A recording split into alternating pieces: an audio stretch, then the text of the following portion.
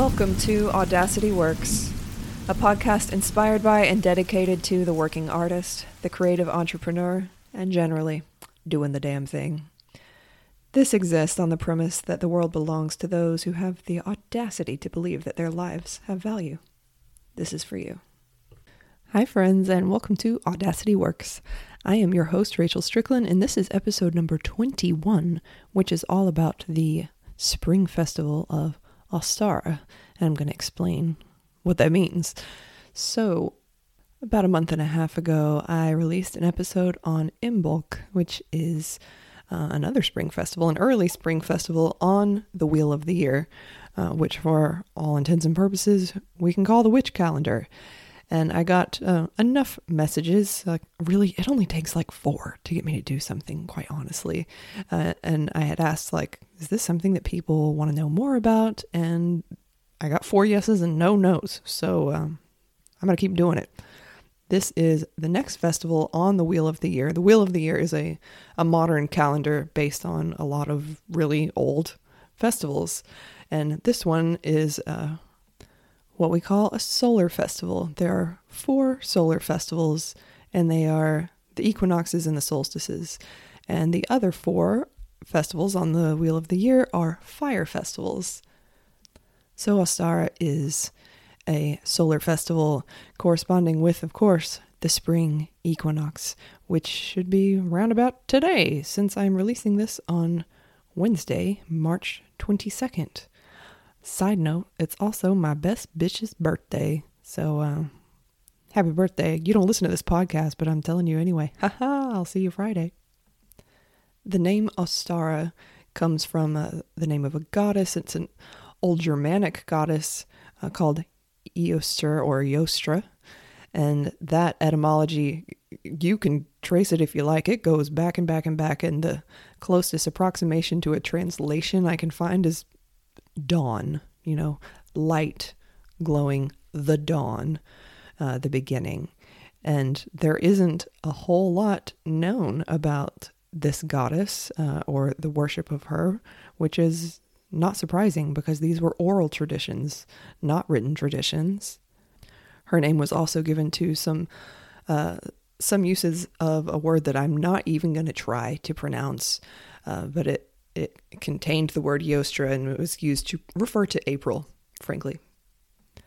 So I think we need to address something that happens kind of culturally where we talk about an ancient holiday. We're like, oh, it's so old and these traditions have been handed down from the land before time. And is that true? Or did we just make a bunch of it up? Because there's conflicting reports. When I did the episode about Imbolc has very clear roots in pre-Celtic Ireland and ancient Ireland. And Ostara does not have clear roots in it related to any kind of Irish culture that I could find. So if you are keen on classicism, I don't have a lot of good news for you because this is more like ideas handed down, like I've said, through oral traditions of ways of celebrating Eostra or Ostara. And we do that without a whole bunch of text to follow, which in my opinion is kind of part of the appeal of being a pagan in the first place. You get to learn a bunch of stories and see why they were significant to people, why they can be significant to us now. And there isn't a book, with rules to follow. There's not a lot of written anything. And I like that about paganism. And I've also gotten into many conversations with, frankly, dudes in coffee shops. God, that sounds so hipster, but that's what happened about well, if there's no written records and there's no prescribed way of living, then aren't you kind of making it up? What's your point? When has it not been made up? And I am happy to die on that hill. Also, it brings up an interesting question. As an American, we tend to be impressed with antiquity because we don't have a whole lot of it over here. We have the earth and indigenous cultures, but as far as records of our direct ancestors that we can go and look at, a lot of Americans don't even know who their ancestors are, and it's fine. See an old building. I have had many friends come to visit me from Europe, and I'll be showing them around and you're like, oh, so this building is 200 years old. And they'll just look at me and they're like, oh, that's cute. That's real cute. There's a landmark in my hometown that is literally many, many centuries old, a millennia. Oh, right. Y'all have a lot of old stuff there. But I do think that it's worth bringing up because there's sort of this unwritten rule that the antiquity of something is where it gets its gravity. And does a holiday's antiquity and the ability to research it at length correspond with its significance? Is it a tale as old as time, or was it invented in the 80s? And does it matter? Up for you to decide for yourself. It's just something that comes up in conversation around these topics that I wanted to address. So back to what little history we're going to dive into here. There's a lot of speculation about Yostra being, versions of Ishtar or Freya, or maybe that she wasn't a goddess at all. But again, this is because of oral traditions passing down these stories and cultures overlapping and sharing their traditions. But we can find out that Yostra was an Anglo-Saxon goddess of the spring and possibly a localized version of a much wider known Germanic goddess Ostara. And obviously, the word Easter, where does it come from? It's not a big jump. It's not a hard question. And there's also a lot of conversations around the Christian church stole it. I'm not going to argue with that, but I think it's probably equally as likely in some cases that it wasn't stolen out of nefarious intent, but it was just adopted because that's the thing that people were doing at that time of year. They were celebrating Yostra, Ostara, and that's what they were calling it. So now one of Christianity's most significant anniversaries, the resurrection of Christ, of Christ. Kind of forgot the T on the end of that. I'm leaving all of this in. But okay, yeah, so word for Easter, yep, comes from the same place. And we can also surmise, because there's no surmising happening. Rabbits and eggs are old symbols of new beginnings and fertility and fecundity. There are a lot of stories that the goddess Ostara, she found a bird and its wings were injured, so she turned it into a rabbit, but the rabbit missed its ability to lay eggs. So she's like, okay, you can still lay eggs once a year at my festival. And then it would lay these beautiful eggs. And it was very unclear through what I read whether this story was from the late 1800s or from the 80s, and doesn't matter.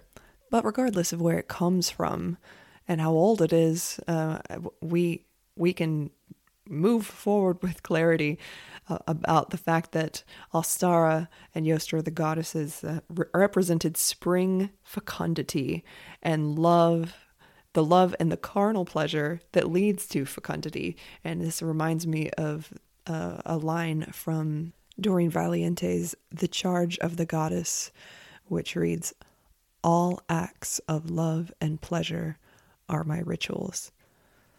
I love that so much. I'm going to say it again. All acts of love and pleasure are my rituals. Not a bad axiom to remember. The one thing that is clear is why rabbits, specifically hares, like the March hares, are a symbol for this festival because, rabbits, they be doing it. They be doing it and making all the babies. That's kind of what they do. And apparently hares are more nocturnal, like March hares, those big rabbits that I've never seen in real life. But during March, it's their mating season, so they're out and about all day for a period of time. Also, here's a little horrifying thing I didn't know. A March hare can get pregnant with a second litter while already pregnant. Dude. Okay. So no secret there, like why the hare is a symbol of fecundity, of abundance and fertility. Because I am so sorry. Yep, I'm apologizing to the hare. Can you imagine? And I don't think anyone needs me to explain why an egg is a symbol of new beginnings, because I just don't have time for that. So there it is. But okay, so here we are. It's the spring equinox. It's called Ostara in some places. And regardless of its antiquity and regardless of its history, I think that we can all agree that humanity is inclined to celebrate when the winter, the long dark of winter draws to a close and the days start to get warm again and the flowers come up. Everyone pretty unanimously seems to be like, cool, this is better. At least for a change. So springtime, always a thing to celebrate in my book. And here are some ways that you can celebrate Ostara. And truly, planting seeds is a very simple ritual that's not even a ritual, but it can be ritualized, which just means doing it with more intention. But this is round about the time that, at least where I live in Charleston, South Carolina, the danger of the last frost has been passed. I mean, technically it's at the end of the month and it could still come and snatch us up, but it's very unlikely. So check the almanac, there's Farmer's Almanac for your area to find out when the danger of frost is past so that you can plant you some seeds out in the garden or scratch some soil in some way. It's good. It's good to get your hands dirty. If you follow me on Instagram, I am obsessed with my yard and I'm not very good at it, but I really, really, really get a kick out of it. Planting things and seeing them come up through the soil. Very, very exciting for me. So plant you some seeds. And also this would be a very good time psychologically to decide what other kind of seeds you want to be planting. That's right. Getting out the old journal, doing the morning pages, and writing about what do you want? What do you want? Because, magically speaking, the seeds that we plant now will be the harvest that we reap in several months when the harvest festivals start rolling in. There's 3 of those. Woo!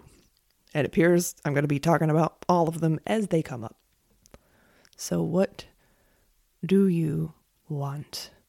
And writing it down and getting clear on those things.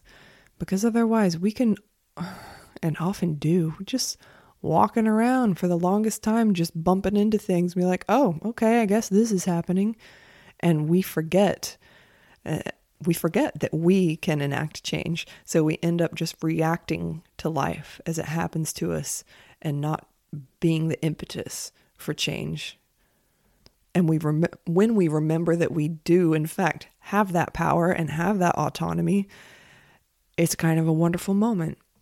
Which brings me to my favorite way to celebrate Ostara that I have done for many, many years. Oh my God. Almost a quarter of a century, which is a very fancy way of saying almost 25 years that I have been doing this particular ritual, which is my favorite. And it is to get some eggs, hard-boiled eggs or soft-boiled, do what you want to do, and dyeing them or painting them. But Rachel, you might say, this sounds a lot like Easter eggs. Didn't we just have this conversation? I feel like we just had this conversation. So anyway, you decorate them in some way or not. I like to try and dye them blood red, and I've never successfully done it. They always end up like pink or purple, and that's just not cutting it for me. I want blood red eggs for Ostara. I just think it fits. I like the way that looks in my head, and I can't get it to happen in real life, but that's what I'm after. I'll try again this year. And then you take your egg and you take like a Sharpie, some kind of felt tipped pen after it's dry, and you write down all those wishes that you realize you want to pursue, things that you want to do, create in your life, directions that you want to lean into, and you write those down on the egg. And there's not a lot of room on an egg, so you might need more than one, or you can use pictures or symbols to represent those things. And then, you eat the egg and you bury the eggshells outside. And I remember doing this in college very clearly. And my friends would join me, even though they have no idea. They're like, what are we doing? Oh, okay, writing wishes on eggs. Cool. They didn't know where it came from, and frankly, neither did I. And it didn't matter because the objective was the same, to know what it was that you wish for, and to like do some kind of magical ritualized activity together that wasn't at all solemn, by the way. It was always hilarious. And I've been doing it for many years. I've done it with many friends and buried many an eggshell. Always a good time. I remember doing this in college, which must have been tricky. Like, where did we get hard-boiled eggs? It's not like we were allowed to have a hot plate in the dorms. So I guess we got them from the cafeteria, and it was a really diverse group of people. It was like most of which had never heard of Ostara before, but we were all game to do it. And then we all took our eggshells out to the botanical gardens, where there's this massive sycamore tree that I hope and pray is still there. It was the last time I went to visit. This is at UNC Asheville in North Carolina. And that's the tree. Like, that's where we would leave the eggshells. And sometimes we shared our wishes with each other that we had chosen and written down, and sometimes we didn't. Which really, okay, this is off topic, but I've been meaning to, there's a whole cultural stigma about if you tell a wish, it won't come true, and that is just such bullshit. I cannot stand it. Because more like the opposite is true. If you don't ever vocalize or articulate the things that you wish for, then it's not going to come true. Then there's no impetus. It's still just rattling around in your skull. So it's my firm belief that there were two people and they saw a shooting star, and person one says to person two, okay, oh, it's a shooting star, make a wish. And person number two, unbeknownst to person number one, made some kind of wish in their heads for sexual activity with person number one. And then person number one's like, oh, what'd you wish for? And they're like, I can't tell you, or it won't come true. I have made up my mind that is where that custom comes from, that if you tell a wish, it won't come true. So I reject that axiom. I don't believe it. I think you should tell your wishes to as many trusted people as you want. So while you're writing out your wishes and putting them on eggs and then burying them in the garden, why not talk about it as well to the people in your life that love you? So that is what I will be doing today. And there's also, I found some other little ways of observing the holiday online, and one of which was to wash your face in the morning dew. I love that. They called it holy water, and I love that too, because yeah, I get that. And I don't know if I'm usually awake for the morning dew, but now I want to be, and I think it'd probably be really good for your vagus nerve as well to wash your face in like cold morning dew. Doesn't that sound awesome? God, I want to do that. I'm going to do it. And of course, just decorating your home with flowers or greenery. If you don't live in a place where things are blooming, I hope you live in a place where things are turning green or are green. I don't know what hemisphere you live in, but I do think that it's always good to bring some green into the home. So got my eye on the time, wrapping it up. I just wanted to wish you happy Ostara, happy Easter, happy spring, whatever it is that you celebrate, whatever it is that you feel interested in and excited by right now. I honor that because interest and excitement and being compelled towards something are metrics that I think are very much underrated. Have fun writing out your wishes. Have fun deciding what seeds you want to plant. And thank you so much for being here.